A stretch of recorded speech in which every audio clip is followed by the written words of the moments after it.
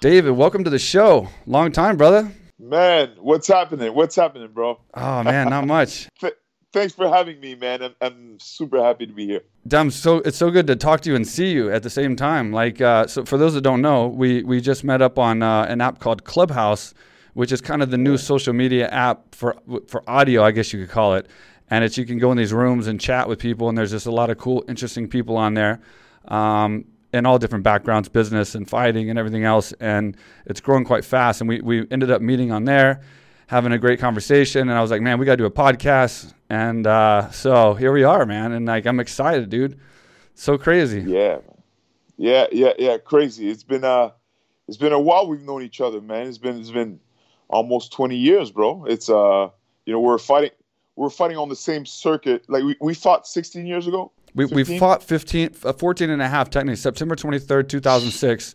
So it was basically 14 and a half years, but pretty much 15 years. And that's when we were actually in the octagon, you elbowing me in my face. But we knew each other before that, obviously. I was watching you fight for years, and obviously you watched me in my first few UFC fights, and that was the first time we collided. That was the first time I made it to like the final man before the title fight. So you were like the ultimate test, man. The ultimate test for me. I finally got the big fight of my career. Great fight, man. Great fight, competitive fight. It was, man. You seized the moment, man. You did the right things. You applied. You guys had a great game plan, and I have tremendous respect for you and your camp, your team. You know, you guys are AKA. You guys are all studs, and yeah, man. It was a great experience, man. I'm super grateful for the journey, for the experience. You know, it was fun. It was fun. Your hands, man. I keep thinking of my ego was saying, man, come on, man, I'm fast. They call Mike Swick. I'm a quick Swick. I'm like, I'm quick. And then I went in there. I'm like, oh snap, he's quick. He is quick. I was freaking out, man. The flurry, I was like, oh snap, he is freaking quick. Dude, I was throwing crazy flurries. Like I didn't even know what I was gonna throw. It was like usually it was like punches, and it was like I throw like 2 or 3 punches and I land a solid one, right? Because at that time I was 4-0 in the UFC.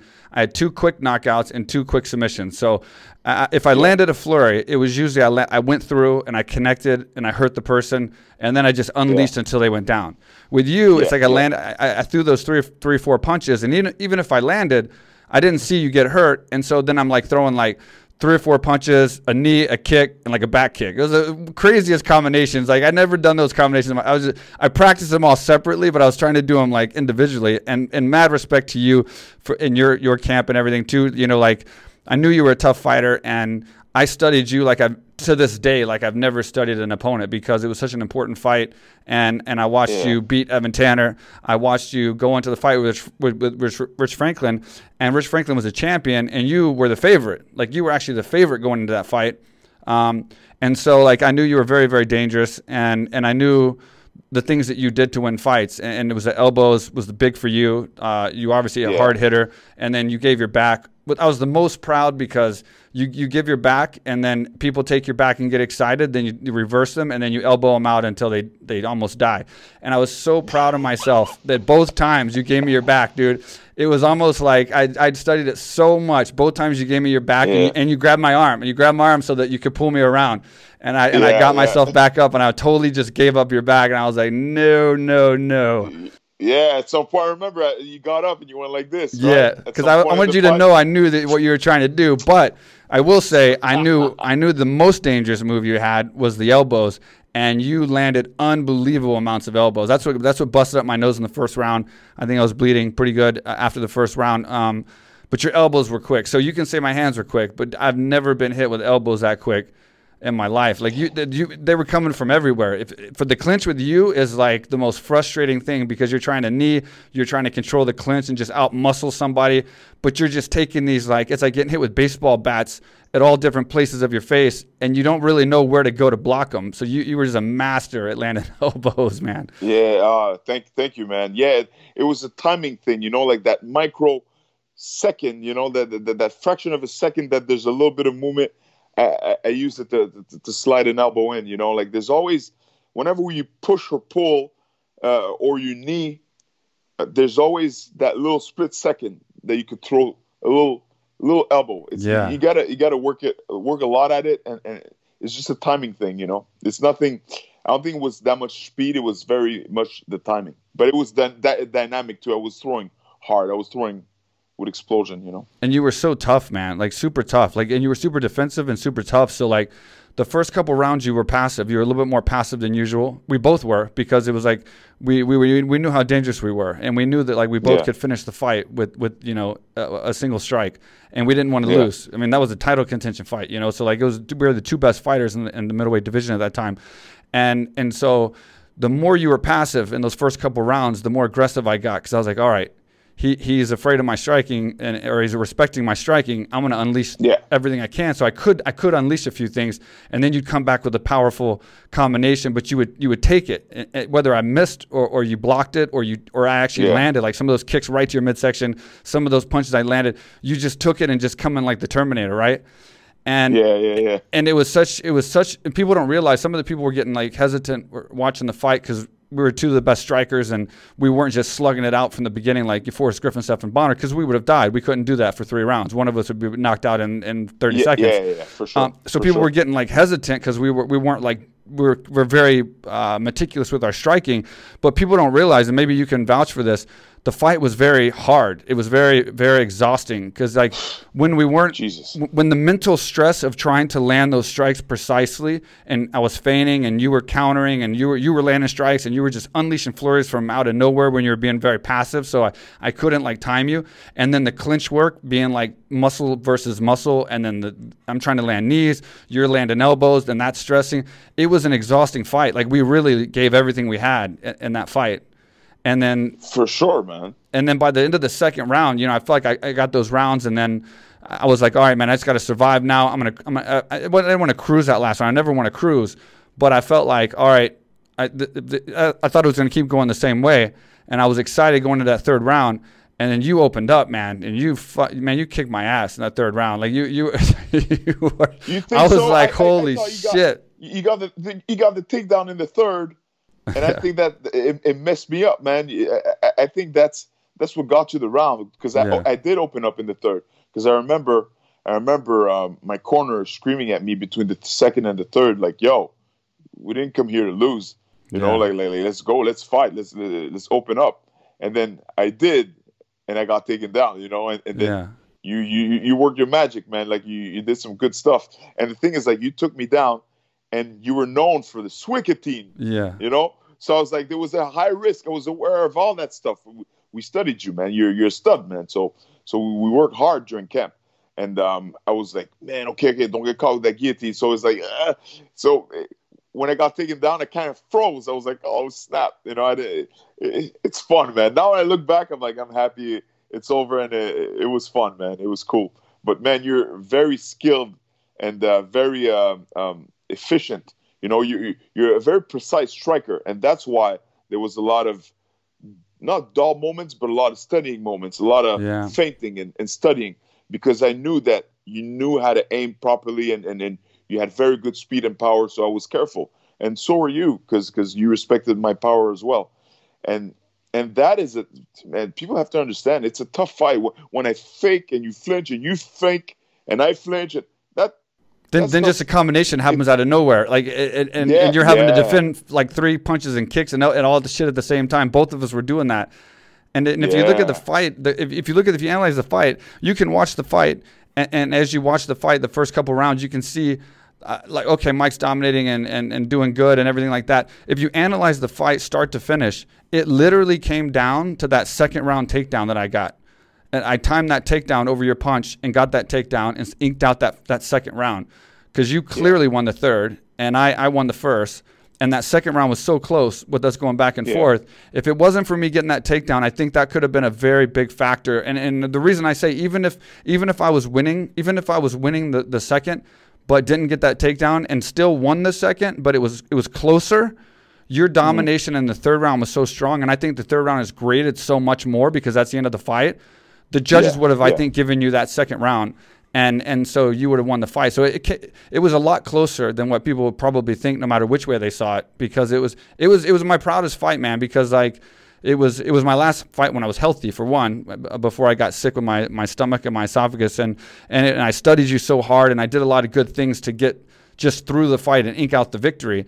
But I respected you so much and knew how good you were, and it was such a big challenge and such a fun moment to fight somebody so good. You know, like winning early and fast is fun, and you know, or fighting a lesser opponent is fun because you have an easy night and you go home. But when you really get in there, if you're a real fighter at heart and you get in there with a real lion, and then you realize, you taste the blood, and like you realize that it's two lions fighting, and then you got 20,000 people watching, and it's the adrenaline. Like it was fun, man. It was a fun fight. I just enjoyed it. You know, it was one of the best fights of my career for just the alpha aggressive nature of it. You know, like I'm looking across, and you got GSP in your corner and Dean Lister, and like a big part of my game plan was taking you down at certain times to win the round, because if you busted me up with elbows and you landed those spinning kicks and I missed my combinations and couldn't knock you out, it could come down to takedowns. So I was working a lot of takedowns and coming under your punches, which is how I got in.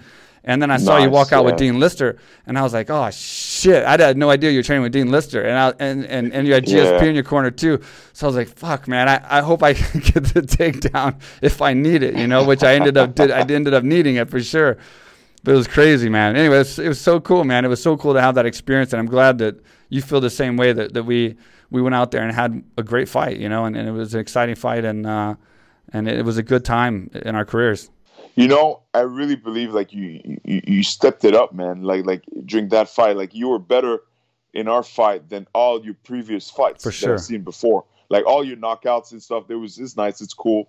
But man, I mean, sometimes I hit you certain ways, and I'm like, yo, this guy never got hit like that before, and he's taking it like a champ. Like because I watched all your fights, I just studied, and man, it was remarkable.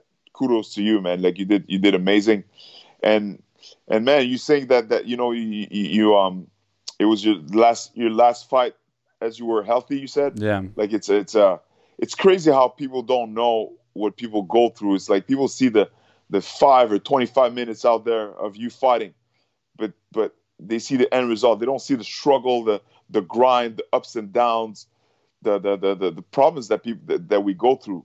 And it's like, I didn't know, like you told me today, like that you went through stuff like that. And it's crazy how people will just judge you, and then, he's finished, he's this, he's that. Yeah, man, if you knew what he goes through, I don't blame them, because they don't know, right? They don't know, but it's just, it hit me when you told me about your situation. I'm like, man, I didn't know that. Yeah. And it kind of sucks, man. But see, you're doing good now. You're doing well, right? Yeah. And going back just really fast, like you said, when you hit me so hard, like I don't know if you remember the exact punch, because you just said that, but it's still the hardest I've ever been hit. Like I've been knocked out, obviously by Matt Brown, but I didn't feel the punch, and it was just on the jaw. It was one of those punches where you're going to get knocked out. You know what I mean? Like it wasn't because of his power. It was just because he landed perfectly on the jaw.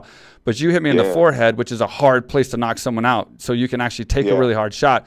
But I remember it was like one of the hardest shots I've ever been hit. And I don't know exactly what part of the fight it was, but I remember like thinking like, oh shit, man, like if I get hit with another one of those, he's going to be not only winning the fight, but telling me what the hell happened. And I'm going to be wondering how I'm in the middle of an octagon.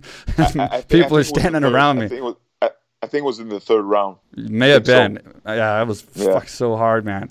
And it's crazy. I'm thinking one of the few guys that earned a title fight and then never got it, because I earned it from that fight. And then it was the first time the UFC was going to Texas, which was my hometown. And I wanted to fight on that card, and I was supposed to fight possibly Anderson Silva because he beat Franklin, and so I had the title fight technically, because I had won that fight, and but then the fight was going to Texas soon, and it was my hometown, and it was this big stadium, and like I wanted to be in front of my hometown crowd and everything, and so I took that fight while I was waiting for the Franklin and Anderson fight, and for them to figure out who's going to be the champion. And then I dropped the decision there. I got sick between your fight and that fight was when I started having the issues and not being able to eat. I came in. I think I fought Okami at like 190 pounds. I didn't even cut weight for that fight. You didn't cut? No, not at all. And then, but it wasn't. It's not an excuse for the fight. The fight was, if you watch the fight, it was really close, and it was a good fight. And I'm still proud of that fight. It came down to just getting taken down, and he outrode me for one of the rounds. But that was the difference. And then I lost that fight, and that took away my title fight. And then I ultimately had to drop after that fight to welterweight because I couldn't even weigh 185 pounds. I was walking after that fight. I started walking at around like 172, 173. And I was like, whoa. Fuck. So I called Dana. I'm like, Dana, I want to drop to welterweight and fight welterweight. I didn't want to tell anybody I was sick, and I didn't want to go to the hospital because like I thought I had like cancer. Like it was so bad I was scared. And I'm like, I'd rather just fight until like that day comes than to be told like, oh, you got stomach cancer and you're gonna die in like 3 months or whatever. You know what I mean? Like, so I was too scared to go find out. And so I kept the diet that I could, and then I told Dana I wanted to drop to 170, and Dana was like, there's no way you can make 170. I'm like, Dana, I'm walking at 173. I'm pretty sure I can make 170. And he was just like, what the hell's wrong? I'm like, nothing, I'm good. And then I started my welterweight career, and that's how I dropped. And people, of course, took the criticism, like you said. Like people were like, oh, you're starving yourself now. You lost the fight at middleweight, so you're trying to fight welterweights now, and you want to be big, so you're starving yourself to make weight. But I couldn't eat, man. I couldn't eat food. I couldn't.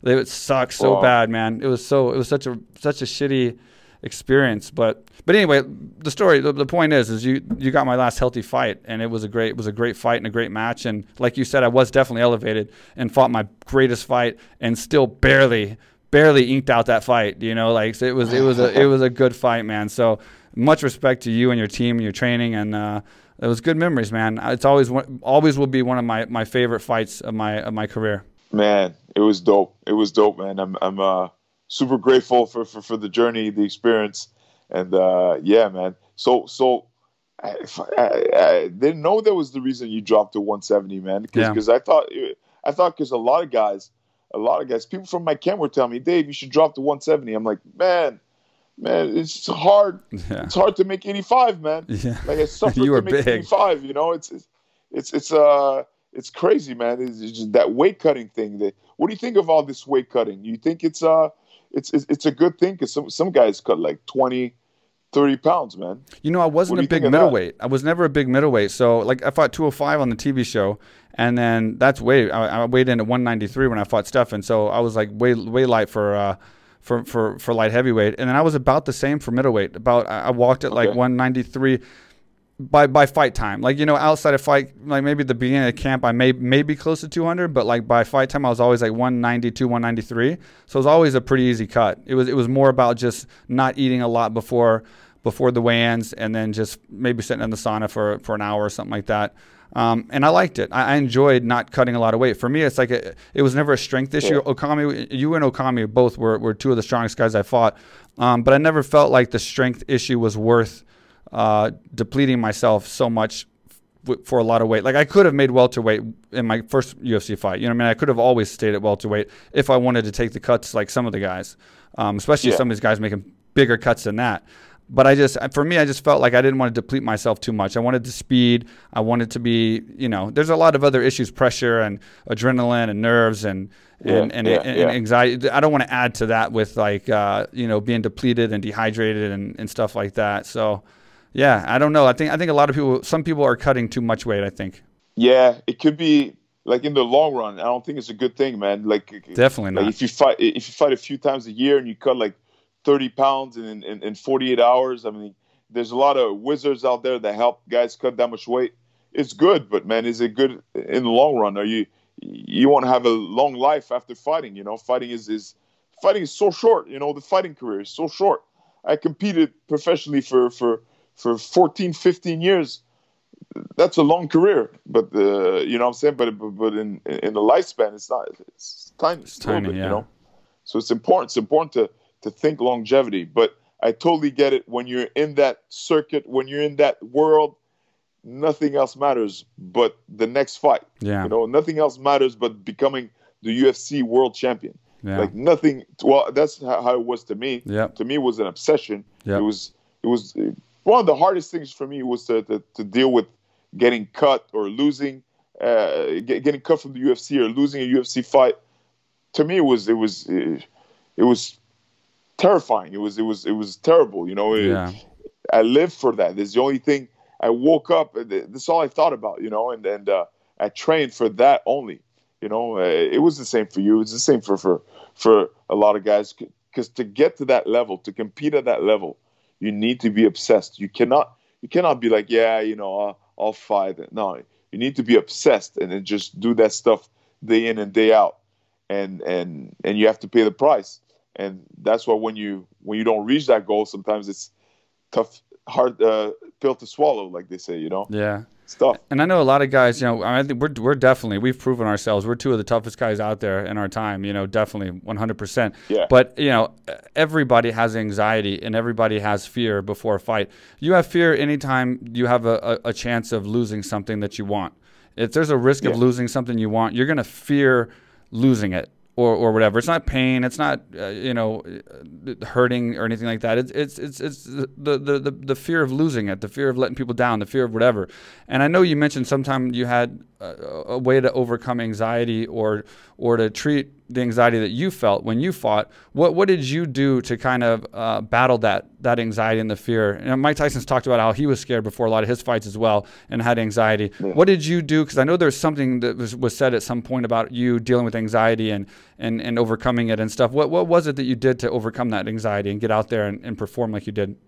Well, I did consult a lot of sports psychologists, mental coaches, gurus. I spent a lot of money on that stuff. Yeah. I invested on books. I read a lot of books. And at the end of the day, to be honest, man, it was just accepting anxiety, accepting the fact that you're scared and you have fear.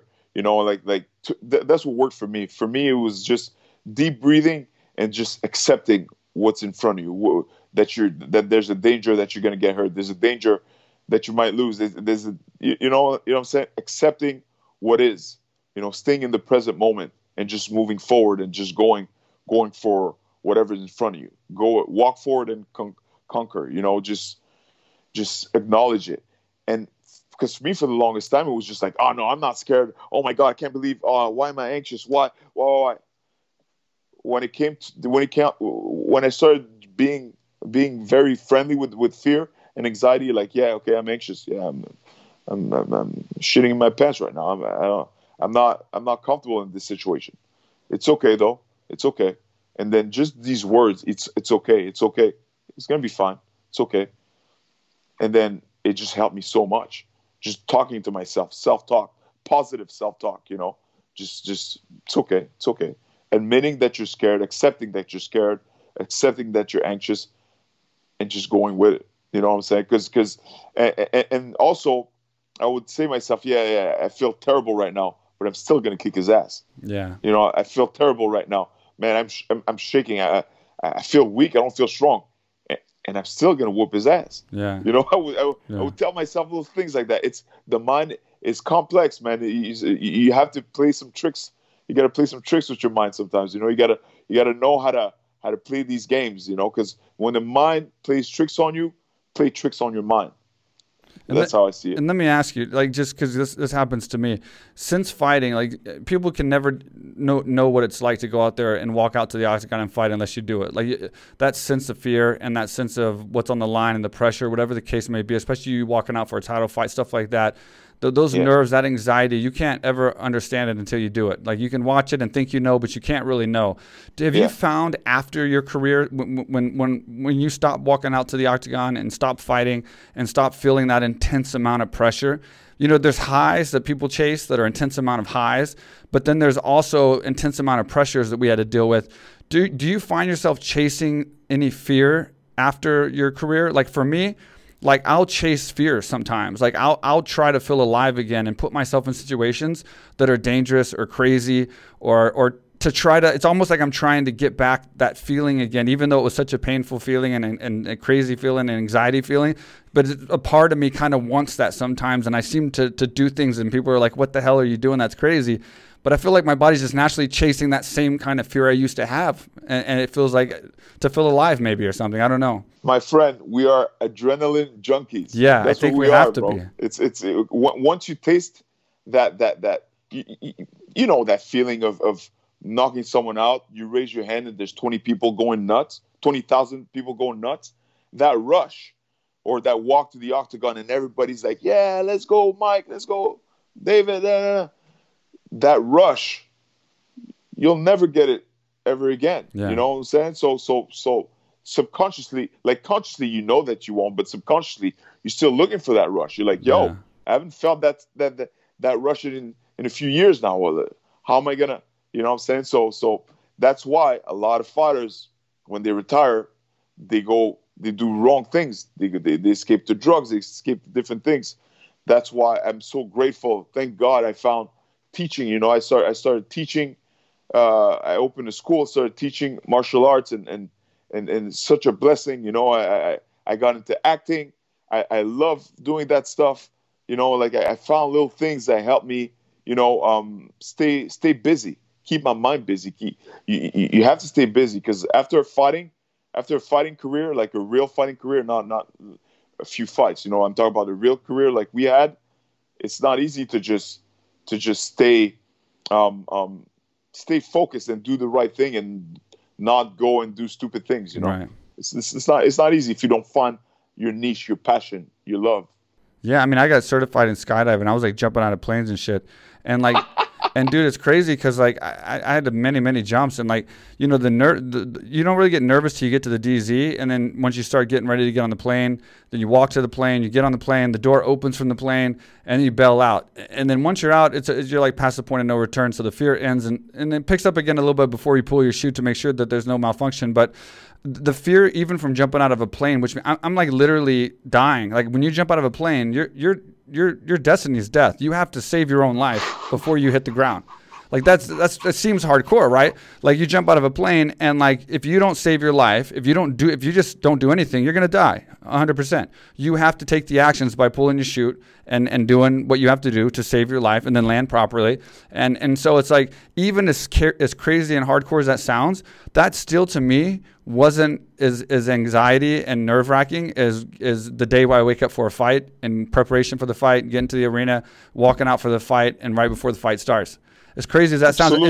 and there's obviously, you think less risk of death and all that kind of stuff, but it shows you it's a different kind of fear, and it still was worse for fighting than it was for jumping out of planes. For sure. But you know why? It is ego based. Yeah, it's ego I think that's what it is. You know what I'm saying? And you're letting I other didn't people fear down. you. Yeah, of course. I didn't fear you. You didn't fear me. You're like, fuck this. It wasn't guy, the pain, know? yeah. But I didn't fear you, but I feared the result, the Yeah. embarrassment, Right. the losing the fight in front of everybody, letting my people down, and all that stuff. You know what I'm saying? Like it was a pay-per-view event. It was, you know, a contender fight. You know what I'm Yeah. saying? It was something big, but it's all ego based. Yeah, man. you're right. It's all ego. That's why we're so nervous, and so we overthink, we have anxiety. Imagine if I didn't care about winning. I don't think I'd be anxious, and I don't think I'd have a successful career either. No. I don't think I would have made it to the UFC, you know, if I didn't care. And that's why it's a gift and a curse. You know, sometimes it helps you, and sometimes it messes you up.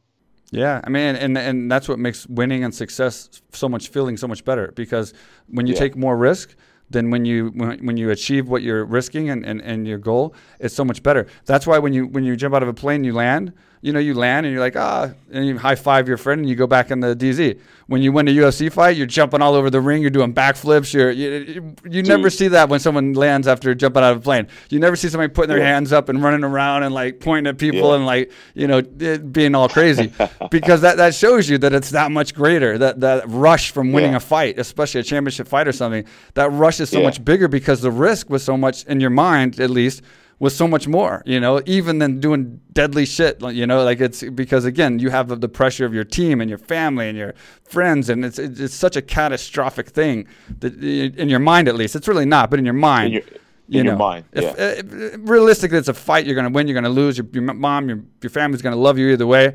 But in your mind, it's like at the end of the world, you know, if you lose a fight. Worse than dying, I guess.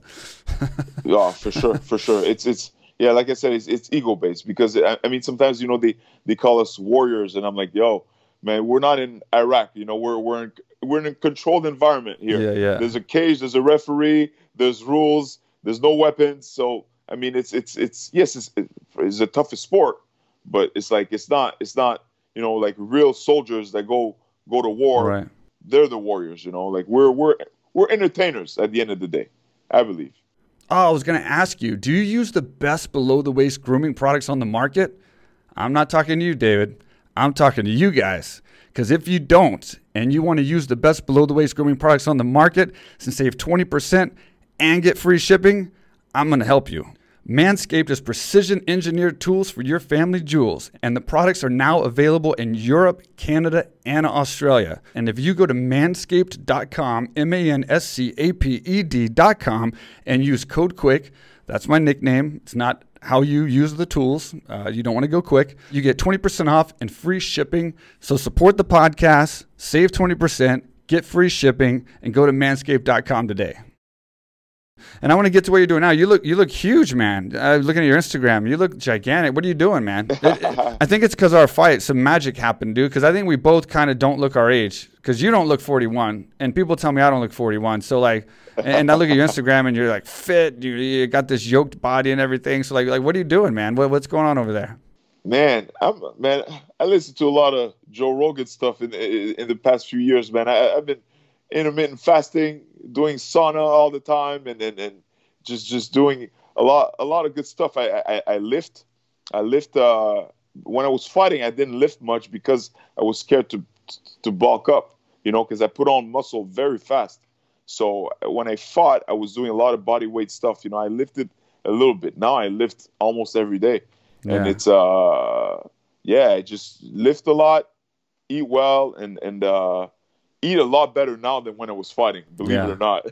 I eat a lot better now because I'm just more, it's awareness, right? Like I'm aware, I'm just more mature. I just know what the consequences are of eating healthy and not eating healthy. It's a matter, it's wisdom as you get older, So yeah, just eat well and train every day, man. Even right now there's a lockdown in Montreal, Canada, and I just train every day. I'm home. I train and I eat clean.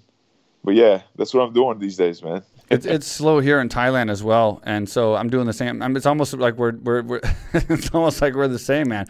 Like I do the same thing, and like it's so nice because I'm healthy now. Like my body's healthy. So people see a picture of me now and they're like, "Man, you look different than when you were a UFC fighter." Like you've gotten so much bigger, but it's just health wise, And the cool thing is for me is being so skinny for so long in my welterweight career. And like if you look at pictures, I look like sick, like because I was. It's not like a skinny like you're trying to cut weight. It's like I was like deathly skinny even during the fight. Like it looks so, you see my bones and stuff. And I got so like insecure because all the fans and the media was always like on me, like like that I look sick and I'm skinny and I got this, I got cancer and I got this thing and I got that thing and I should eat and all that. So it feels good to now be healthy. And then, like you said, be able to lift and work out for my health and for my looks and for the aesthetics of just being strong and look normal and look big versus like having to train 7 hours a day or 6 hours a day or whatever and train yourself to where you can't get big. You can't get like, the size I always wanted to be and have the strength that I always wanted to have because I was just doing too much athletic and cardiovascular stuff, So it's the same for me, man. Just eating healthy, training every day and training the way I kind of want to train, to be stronger and bigger and for people not to say I'm skinny.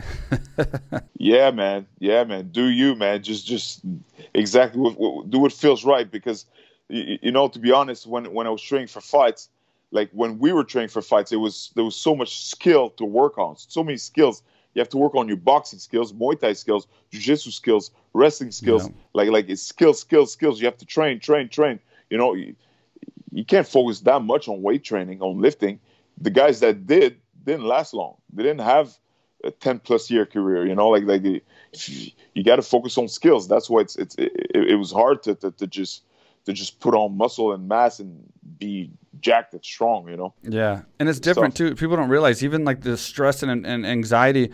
It's almost like you always have the stress and anxiety when you're in the UFC and you have fights and you're in fight camp because like now I don't have stress and anxiety when I work out, so it's fun. I go in there, I put some music on. And I'm just working out and I'm looking in the mirror, checking myself out if nobody's looking, like flexing and shit.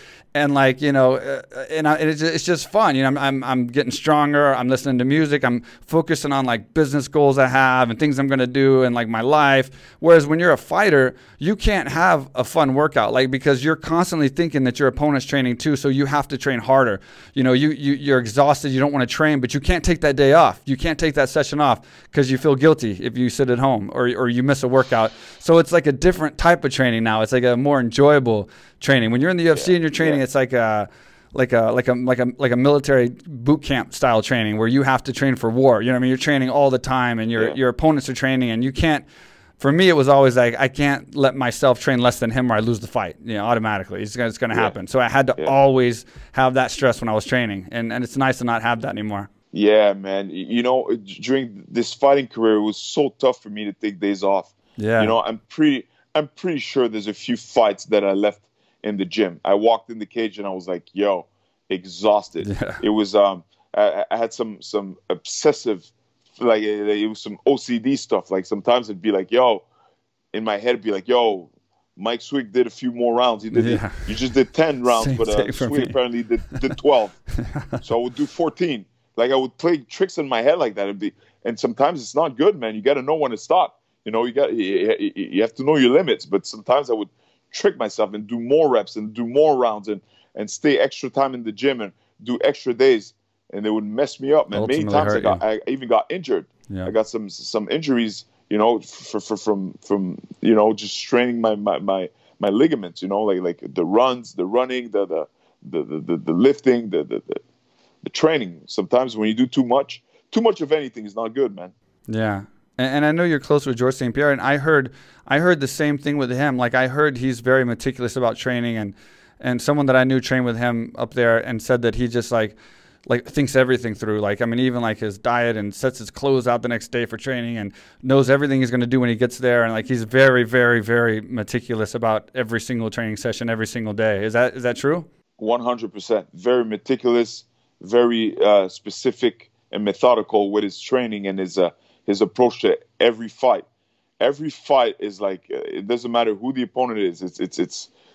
He's the best of the best in the world, and we have to find a way to beat him at every aspect of the game. Like he's man, I admire him so much because he's very the difference between George and a lot of fighters, including myself, is that George will very early had no problem working on his weaknesses, being comfortable, being uncomfortable. He was like at a very early age, a very early stage in his career. Like when he first started, he was a karate guy. Good kicks, decent hands. Jiu-jitsu was so-so. Wrestling was non-existent, not very good. He started boxing with boxers. He went to the wrestling club, wrestled with wrestlers, like high-level wrestlers, national champs. Like train with them hard. Started training, jiu-jitsu in Montreal with a few guys. He trained with Christophe Bidou, his mentor. Then he trained with Fabio Holanda, his Brazilian top team in Montreal. And then eventually he went to Renzo Gracie in New York. Like he went with the best grapplers. He went with the best boxers in Montreal, best wrestlers in Montreal. I mean, he always went outside of his comfort zone and trained with the best all the time on a regular basis. And that's what made him. Like there's not one trainer or one guy that made GSP. GSP made himself by putting himself in the uncomfortable situations day after day after day, Yeah. Considering you didn't know I got sick, and then I obviously dropped to welterweight, and then won enough fights to get back to title contention. I fought Dan Hardy to fight for GSP. So I was in another title contention fight to fight GSP. Were you surprised that I was trying to go for another title fight in a different weight class? Were you just like, dude, this guy really wants a title fight. He's gonna go through every weight class till he can finally get a title fight.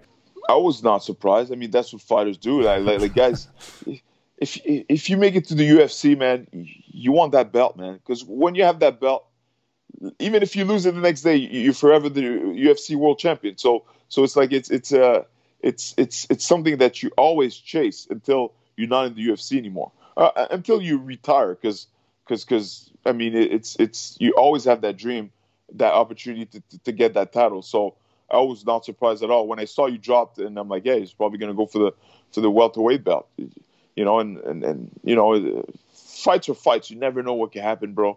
You never know. You never know. I mean, George lost to Serra, right? To Matt Serra. I mean, it's right after we fought. I think that was the very next fight after we fought. No. Yeah. He fought Matt Hughes. He fought Matt Hughes. And he won. He beat Matt Hughes and become the champion again. And then I think he lost to Serra the next one. No. After we fought. Oh no, he lost to Serra and then we fought. Or no. We fought. And the same night he challenged Matt Hughes in the cage. That's right. He said, "I'm not impressed by your performance." That's that was right. the night we fought, me and you. And then after that, he fought Matt Hughes. Yeah. And he won the belt. Yeah. And then I fought the night that he lost to Serra, and that was the night that I fought Yushin Okami and lost the decision to fight that I was going to fight Anderson. Oh wow! And it was so crazy because you talk about that loss and that pressure. I wasn't happy that George St. Pierre lost. I'm a huge fan of George St. Pierre, but I'll tell you, I've said this before in the podcast, but obviously you're closer to the situation. When you lose that fight, that feeling is horrible. Now, I just had a title contention win to beat or fight for the title. So I had a title shot, risked that title shot in my hometown against Yushin Okami and lost it. So now it's like the worst loss you could possibly imagine. Like you just took a risk and then lost everything. Like you lost something that you had. You lost your title. Like you got a title shot. You fought for a title. I never have. So like I lost that opportunity. So I was like walking back to the hotel and I was so depressed. It was my hometown. Everybody I knew was there, and so I'm thinking like everybody's thinking about me, and like I let everyone down, and like it was the most traumatic experience for me, like walking back to the hotel. And then the place went crazy. I couldn't believe. They were just in shock. Everyone's crazy. And they said George St. Pierre just got knocked out by Matt Serra, and now that Matt Serra was such a huge underdog in that fight. And like I said, I've always rooted for George St. Pierre and always been a big fan of his. But in that moment that he lost that fight, oh my God, the pressure got lifted off my shoulders like you wouldn't believe, because I knew everybody was focused on George St. Pierre and not focused on me anymore. And if the greatest in the world just got knocked out, one of the greatest fighters in the world just got knocked out by an underdog, at least it showed the world, hey, shit happens, and it made me feel better about losing. Like, hey, anything can happen. So I know it's crazy to say, but that moment made it a little bit better for me to like be able to sleep maybe 3 days later. I don't know when I slept, but it was crazy. And that was a crazy fight. I mean, it was so unexpected, in those flurries, and it's crazy, man. Yeah, one punch could change everything, man. That's what happened, George got caught with that one punch and lost balance, and then Serra took it from there. But it's a fight game, man. You saw what happened. Like so many things happened when Anderson Silva got clipped by Chris Weidman, and there's so many examples that we have. It's a fight game. Those 4-ounce gloves, man. You never know what can happen with these 4-ounce gloves. It's a fight. It's a fight, and especially at that level. At that level, man, anybody could beat anybody. You could go right now, get into a training camp, and fight the welterweight champ. I don't know who and you never know what can happen, right? You can fight the middleweight champ. You never know what can happen. It's a punch. It's a punch, So that's what people need to understand. You never know. I have my chances against you. You have your chances against me. I have my chances against any champion. Yeah. You never know. What if that night he's off and I'm on, and I land that punch? Yep. Maybe 9 times out of 10 he beats me, but that one time I got it. Yeah, and that's why we're so damn nervous before a fight, because we could have trained better, we could have been more prepared, we could have been in better shape, and we could have been the better fighter, and we could have still lost. And that's the scariest thing. Yep. In boxing, it's like when you walk out and you really feel like you're the better trained fighter and the better boxer, like I think pretty well you're going to win the fight. I mean, most of the time the better boxer wins. It's not so much that you see an upset in boxing. But in MMA, with all the different variables and variations of moves and techniques, it's a hell of a lot easier to lose in MMA. There's one strike, one cut, one whatever. That's right. That's why I respect so much these fighters that have like your boy Habib and all these guys, George, and they have long winning streaks in MMA. It's not easy to have a 10-fight winning streak. Like Kamaru Usman, stud, world champion, welterweight. It's not easy to have I don't know how many fights in a row. It's crazy. It's tough, man. Yeah. It's tough. Yeah. Because the thing is like people don't understand. They always expect you going 100%, you know, and they don't understand that you're normal people like everyone else. So everyone else has problems in their life, and we do too. You know, sometimes we have injuries. Sometimes we have problems with maybe our wife, or we're going through a divorce, or we just lost a loved one, or all these things I've had in my career. You know, or you've had depression about something, or, you know, maybe any little thing could happen, and you have to take that and go out there and still fight. And if you lose, you got to shut up and not say anything, because if you say something, it's an excuse.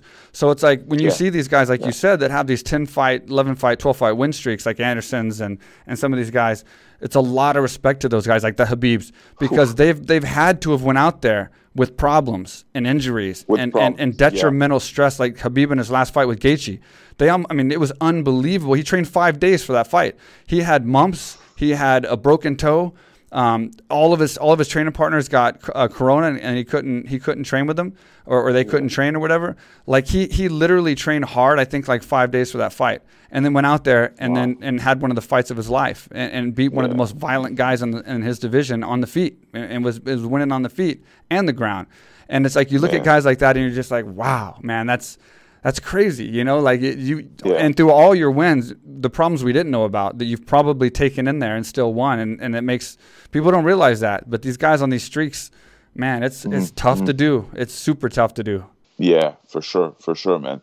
But, you know, also one thing about us in our era, it was we're figuring things out. You know, right. a lot of people have to understand that we're figuring things out. Now the guys have the blueprint. The guys of today, they have the blueprint. They know what to do. But back then, man, a lot of times the one kickboxing coach will be like, yeah, you should do a lot more kickboxing. The jiu-jitsu guy, more jiu-jitsu, this, that, you know what I'm saying? So it was, the fighters had to make the formula, find a formula that worked for us. You know what I'm saying? And it was not easy, man, to find the right thing, the right formula. That's a great point. If you watch the show Kingdom on, there's a TV show called Kingdom, and it's just a raw look at MMA, and it's like accurate. Like that's our era. Our era was like, you know, 3 people staying in a hotel room and the bathtub floods while you're sleeping, and the coaches are arguing and backstage before you walk out who's going to be the main corner and who's going to do this, and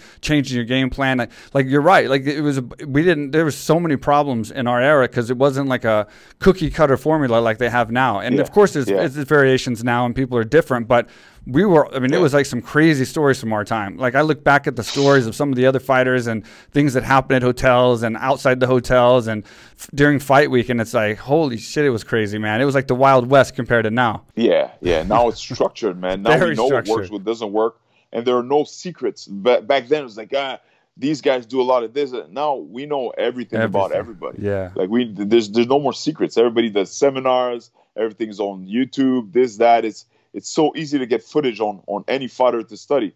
Back then, I remember my first few fights before the UFC, man. It was the VHS days, you know. Like we were trying to find VHS tapes of our opponents, man. It was the hardest thing in the world to find tapes on guys, you know.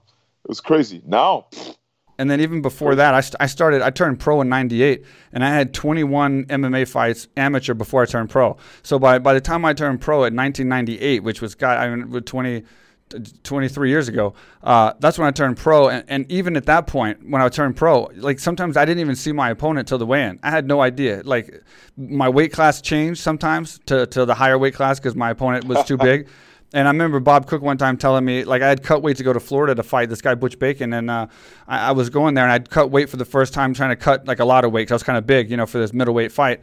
And Bob said, we got some updates. And he always had updates, and they were always bad. It was always like, your fight is going to be the first fight of the night or something. Or, you're going to fight, the opponent changed. You're going to fight this guy. Or your opponent's lady might not show up, whatever the case.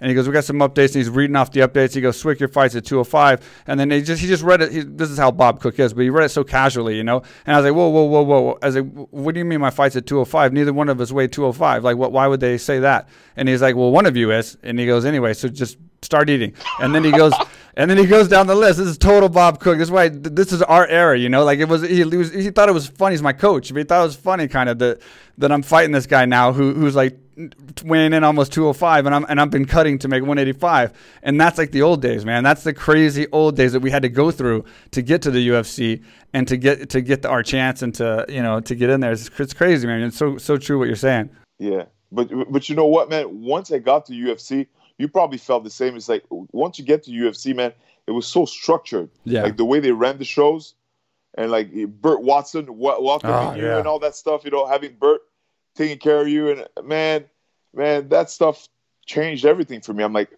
I really felt like a professional athlete when I reached the UFC. It was really like, wow, it was fantastic. I had some great fights in Montreal for TKO and UCC. It was structured. It was good, but the way the UFC put it together, I was like, wow, it was amazing. It was amazing. The crazy thing was one of the crazy things that's a small thing, but like it's had such an impact is when the UFC first flew me to I think Vegas or somewhere. They flew me to talk to him or an event or whatever the case for a fight. I don't remember what it was, but the first time the UFC ever flew me somewhere, I was going with another fighter that was my teammate, right? And when we got to Vegas, I was so surprised we had separate hotel rooms because we flew together and we were on the same team and we were friends. You know what I mean? So like I was from the other promotions stacking us in like 2 and 3 in a room and like all this kind of stuff. Like I was so surprised that UFC. I was like, I got my own hotel room. Like, this is mine. Like I got my own room. Like I remember being so surprised, but I was so excited about that, dude. Now guys are getting like their own rooms. The corners getting rooms. Some fighters are getting suites and like they're going to Dubai and like private jets and it's just like it's crazy, man. Like how it changed. Yeah, completely changed for sure, man, for sure. But it's evolution of the sport, of the business. There's more money involved, more people involved. It's I mean, just the UFC stuff. I remember after my first UFC fight, Dana White came and congratulated me. And we talked after the fight, and like he gave me his cell number. Yeah, try to reach Dana White now. Yeah, you know what I'm saying? It's a little different. It's not the same, man. It's not the same now. It's like the company's 20 times bigger, but but I'm grateful and happy that we're a part of the growth of the sport of what it is today. A lot of guys are getting paid and making big bucks. And we have a part in this. Like we paved the way for that. Like we put on some great fights, some great entertainment for the fans and for the sport. So it's whenever I see guys making millions and millions of dollars, like Habib and Conor and all these guys, I mean, I'm happy for them, but it's like guys like us did the right thing. We always fought hard, exciting fights. We always had a good reputation outside the cage. We did good things outside the cage. So it's great, man. It's cool. What's up, everybody? I am here in Thailand. This is the first time I've ever been here. Been dying to come here for years. Mike Swick, he's one of the big reasons he's been trying to pull me down here. What he built down here, AKA Thailand, is incredible. There's people here from all over the world.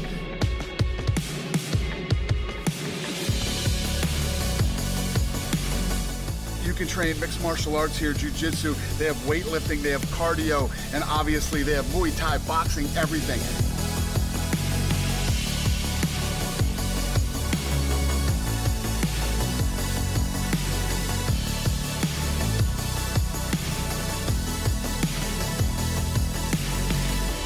I'm telling you guys, I know everybody wants to go to Thailand because Thailand's so cool, but you can't come to Thailand without coming to AKA Thailand. Come on.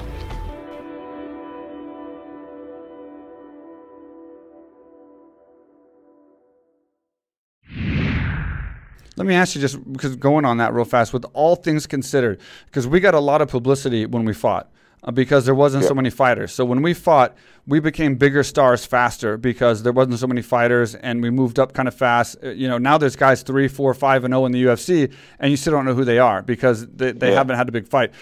So because of that and because of, the level of competition, I think was a little bit easier in our era compared to like a lot of these Goliath world champion wrestlers and Olympic gold medalists and all these people getting in the sport now because of the money and the fame and stuff. Would you have rather fought in our division? Are you happy that you fought in our era and that we had the career we had and did it at that time, or would you have rather traded that and fought now in this era and tried to work your way up and be a star and get a championship belt? Let me tell you something, man. You know, you it's a good question, but you remember that spinning back kick I did on Charles McCarthy? Yeah, I do. So spinning back kick, UFC 50, I think it was 52 or something like that. Crowd goes berserk. And that was after TUF. So it was at Atlantic City, Trump Plaza Hotel. Everybody's going crazy. Oh, my God. So after the fight, you know, I'm in the crowd. I meet one of my idols, Roy Jones Jr. Everybody's like, oh, man, good fight, man. Everybody's like, I'm like, oh, my God. Like, a lot of people know me now. It's crazy. So after the press conference, I get an envelope for my knockout. $1,000. So I'm saying back then I was happy, super now it's $90,000 for knockout of the night. But back then I got $1,000. You know what I'm saying? So it's like, man, there's a lot of variables to think about. If I would have done that stuff 10 years later, it would have been much better, you know. But hey, it is what it is. The thing is, like, I'm happy I did it at that time, you know, because if I would have fought, if I'd be fighting now and doing all that stuff now, it's different. The athletes are different. There's more on the table. There's more training. There's more training available. There's a lot more stuff that's available to the fighters. Back then, we were scratching our heads trying to figure out how to cut 5-10 pounds. You know, we didn't know the best ways, the healthy way to cut weight. Now guys cut weight a lot healthier than us. Little things like that. So competition would be is harder today for sure. But what we knew back then, it was just as hard if you compare, you know? Yeah, true. My first couple fights in UFC were like a 20-second knockout, a 22-second knockout, and then 2 first-round submissions, right? It was just normal fights, but I won very fast and devastating, whatever. And then I had the fight with you. And I think at the fight that I had with you, or around that time, Dana's like, man, we got to do something to make this more exciting. All right, guys, we're going to start giving bonuses, $25,000 for knockout of the night and $25,000 for submission of the night. And I was just like, huh? I was like, my first 4 fights, I could have won all that money. There was $100,000 on the line. I was like, you now decide that you're going to do $25,000 knockout of the night and submission of the night? I was like, son of a bitch, I can't believe of all this timing. Yeah. Exactly. So butthurt. Exactly, man. But hey, man, it is what it is, man. We did what we did, and it's fantastic, man. Now just look at us now. Things are good, man. Things are okay. You know what I'm saying? It's like we can sit back and enjoy. You know, till maybe last year, I would get emails and DMs from random promoters asking me, would you like to take this fight? And, man, it was retiring for me was the hardest thing to do, man. It took me, I haven't fought in 5-6 years. It took me at least 4 years to make peace with my retirement, to accept the fact that I'm not going to fight again, and I'm not going to compete in front of people and have my hand raised, and you know what I'm saying, like that rush that we were talking about earlier. It's not easy, especially when it's everything to you. You know what I'm saying? For the longest time, fighting and competing, my adult life was all about fighting. It was, you know, I turned pro at 20 years old. So my adult life, you know, and I fought till I was 35. So my adult life was, my only source of income was fighting, was competing or sponsors. That's it. That's all I did. And to turn to the next chapter, it was one of the toughest things for me to do, man. To look in the mirror and you're not a pro fighter anymore. It's like I was at some point. I was like, who am I if I'm not a fighter? You know, I had to dig deep and try to. That's when I started teaching. That's why I started, you know, do different things. You know, experiment and here I am today. I'm grateful. I'm happy. But man, it was a tough period. Like 3-4 years, I was unsure of what was next. You know. What about you, man? But it's pretty damn cool nowadays, as big as the UFC is, to be like, yeah, I did that. I was a #1 contender. I did that shit. You know what I mean? That's pretty fucking cool to say. And for me, like you just asked for me, you know, the crazy thing is 4 years after my last fight, and now I fought my last fight still like past retirement. I retired like 2 or 3 times. I don't know. But like I fought my last fight still late and like post retirement. Technically, I did it to promote the gym, but because I missed it so much, I really wanted to fight again. And 4 years after that fight, it was still in my head so much, and my business was going good, and like I was doing so good outside of fighting that I didn't have to fight, and I didn't, you know, there was no reason, but it was in my mind so much to just take one more and fight one more time, whatever. I went to get LASIK surgery, and I had 2 choices to get LASIK surgery, and one choice was that they were going to do something that I can actually still fight. Like it wasn't, I forgot, there's 2 choices. I forgot what the other one was, but it was a way that they do it, and they don't detach the retina or something, and like it's a longer heal time, but you can still possibly fight because it heals your eye. And then the other way, you can't fight. Like they cut your retina on both sides or whatever, and they said if you do this, you can never get hit in the eye or fight because it'll detach your retina, and you won't pass your medical exams, and you can't. I chose that way because I wanted to not be able to fight again, and then I could get out of my head that I can't fight again. And then the second I got the surgery and I knew that I couldn't pass the eye exam to be able to fight again, it was out of my head. And then I knew I couldn't do it anyway. And that's kind of how I got over not thinking about it so much, because I didn't want to keep tormenting my brain about possibly going back and fighting again. So I know exactly what you feel like, man. I had to make myself not be able to fight again, almost due to injury. Wow. Yeah. Wow. Crazy, right? Bro, I commend you for that, man. Much respect. Wow. That is crazy. He's like, are you sure? Because you're a fighter, you're not going to ever fight again. I'm like, you know what? I'm not sure, but just do it, and then I'll be sure after that. I was like, I'll have no choice. So just do it, man, and hurry up before I change my mind. You never got tempted to fight in Thailand? I did fight in Thailand for years before, like just little Muay Thai scrimmage matches and stuff like that. Okay, but you did some matches. Okay, that's cool. Yeah, that's cool. Like when I was younger, because I was fighting. I've been training in Thailand since I was like 19. So like I was always coming back and forth to Thailand, and I started my camps in Thailand, and I would train for a month or 2, then go back, and then I'd do, because you know they didn't train MMA, they didn't teach you MMA stances and all that. So I'd have to learn all the elbows and techniques and kicks and all that stuff, and then I would have to come back and then get all the stuff that I can't use out of my head and move into MMA, grapple, you know, do the things I need for MMA. So I've been training in Thailand for 20 years, basically, over 20 years. And so that's why I wanted to build this. Familiar with gym. The culture and all that stuff, huh? Oh, yeah. I mean, I built my company, my business here. I live here full time in Phuket on an island in southern Thailand. So it's a good life for post fight for me, man. But for you, I got into fighting because I watched the movie The Karate Kid, and I heard that it was the same. Is that true? For me, it was Bloodsport. It was Bloodsport. Oh, it was similar then. So you were inspired by a movie, and that's what you got. Is that what initially got you as a kid to decide to do martial arts? I want to do martial arts, to be honest, because I want to make movies. I want to learn how to do the splits. Yeah, like Van Damme and George St. Pierre, and just do what he did, like on the screen. I want to be an actor, you know. And then during my trainings when I was younger, I was doing so good in sparring. They sent me to a competition, you know, and then at the competition, I just lost, and I was devastated. And then I became obsessed with competing.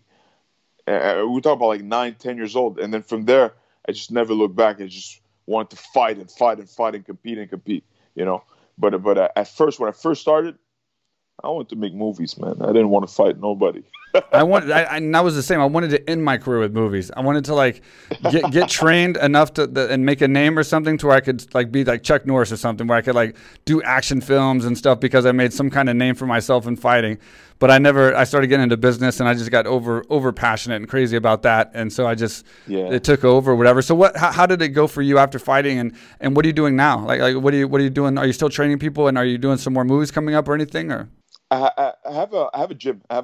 It's called the Crow Training Center. Yep, you had that. Remember? In Montreal, you know, it's been going on for 5 years, but you know, COVID hit us last year, so we shut down for a few months, and now then we reopened this last summer, and then shut down again in November because of COVID. So it's kind of slow. So I've been writing for a long time. You know, I've been writing scripts and nice. stories and stuff like that. And I wrote 2 short films. I produced 2 short films for a potential Creed 3, it's making a lot of noise, man. I released them in the past few months, and one of them has 1.1 million views on YouTube. The other one has 800,000, and it's getting good reviews and stuff. So I'm having fun with that. It's a good friend of mine. His name is Patrick Barbeau, and he directed a few independent films as well. And then I told him about my idea, and he's like, "Hey, let's make a short film, man." I'm like, "Really?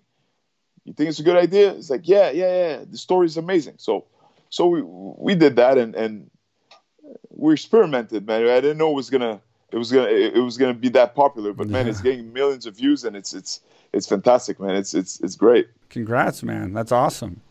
Thank you, man. I mean, I don't know what's gonna happen with it, but I'm just grateful that it's because I practice a lot. Like I have an acting coach and all that stuff, so I practice, and I'm glad it's paying off.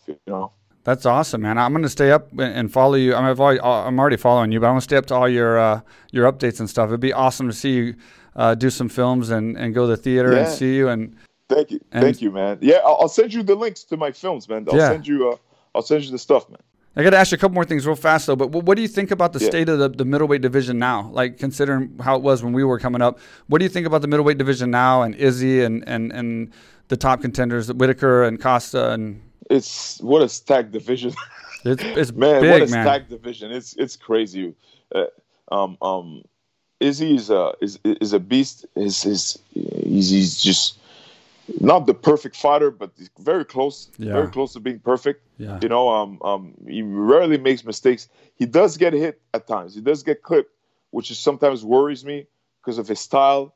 Sometimes he does get clipped, but I mean, it's a fight game. You're gonna get hit, but that's the type of style that the style he has is a style that is good when you're young and fresh, but when you age, that style plays against you. That's the Roy Jones style. That's the Anderson Silva style. You know what I'm saying? When you get older and your reflexes slow down, this is when it's no good. Absolutely. It's no good.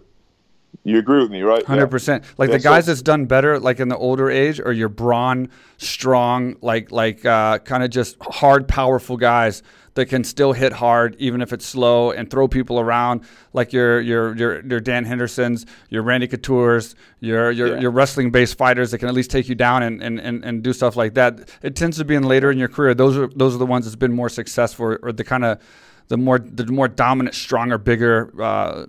And oftentimes wrestling-based guys, then more your strikers that get slower, and then once you lose that speed and that accuracy and we saw in Izzy's game against Jan. I know Jan's a big guy, but we saw some openings there when he got taken down. Yeah. He didn't move. I mean, of course, I've grappled with big guys. You've grappled with big guys. When you see a good jiu-jitsu guy or a good guy on the ground, he doesn't just lay there. You know what I mean? So like even with Jan being bigger, Izzy didn't do the things that he's going to have to do eventually to be able to beat guys. Even if guys like Costa get on top of him or Whitaker or someone like that, and they do get him down. He has great takedown defense, but he will get taken down again eventually. So I think it did show a couple of his holes, but I am a huge fan of his striking and think he is a fantastic striker for sure. Yeah, he's amazing. He's amazing, man. It's just I would like him to make sure that he covers all the bases. You know what I'm saying? Like because it's a little bit of his stuff got exposed.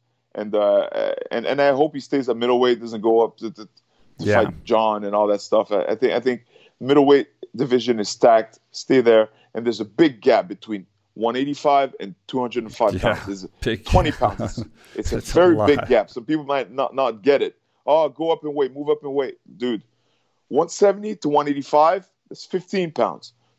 85 to 205, that's 20 pounds. That little 5 pounds. Big. Trust me, it's a huge difference. Yeah. Huge. So the middleweight division is stacked. So stay there and keep doing your thing. What do you think about Costa and Whitaker fighting? How do you think that's going to go coming up? Costa and Whitaker. That's a good fight. I didn't know they were fighting. I think they're fighting to find out who's going to fight Izzy. Yeah, this is a pick and fight. At that level, man, it's a pick and fight. I don't know who's gonna win. I know Whitaker personally. Like he's a great guy, so I'm rooting for him. I don't know who's gonna win. No. And since this happened recently, it's kind of a weird situation. I want to get your take on this. You're an old school guy, and this is kind of a weird new thing. What did you think about the Sterling-Jan fight where Sterling got the championship belt from a disqualification? Like, do you think that went down the way it should have went down, or do you think it should have went down maybe where it was like, Jan didn't get the win, Sterling didn't get the win, but the championship belt also didn't get lost? Like, where's your take on that? I think you should, like, at that point, it should have went to the scorecard or something like that, I think in the fourth round they can't do that or something, but I think you're right. I mean, I think that's the fair way. Yeah, I think the fair way would have been to the scorecard, but not just directly give him the belt. Because one is disqualified.